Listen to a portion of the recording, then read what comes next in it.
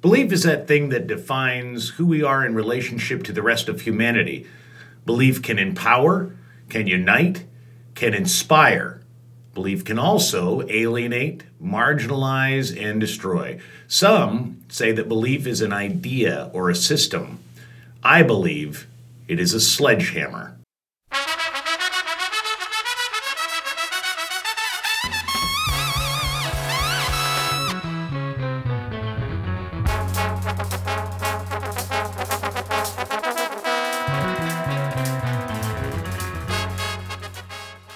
I believe that the luckiest people have the most to lose. The smartest people act as if they have nothing to lose. The happiest people don't worry so much about loss.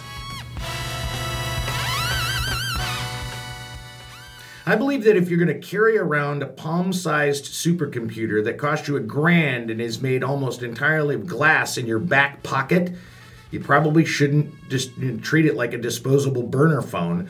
The computing power to send NASA to the moon should not be so carelessly stashed that close to your bunghole, bro. I believe that most of the time people aren't against anyone else, they are merely adamantly for themselves.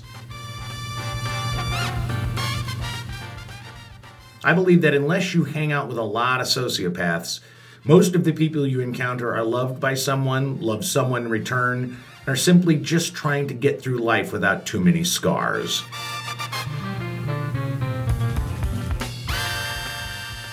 I believe that if you use sex to get ahead in life, it isn't slut-shaming to call you out on it. It's stating facts.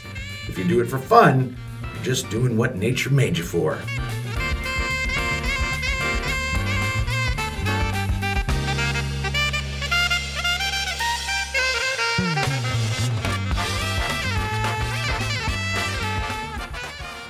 For more things I believe, subscribe to this daily micro podcast on Apple Podcasts or purchase the book Belief is a Sledgehammer on Amazon in both Kindle and paperback editions. Or if you listen to podcasts but operate your life a bit more analog, consignment copies can be found at Uncharted Books on Milwaukee Avenue in Chicago.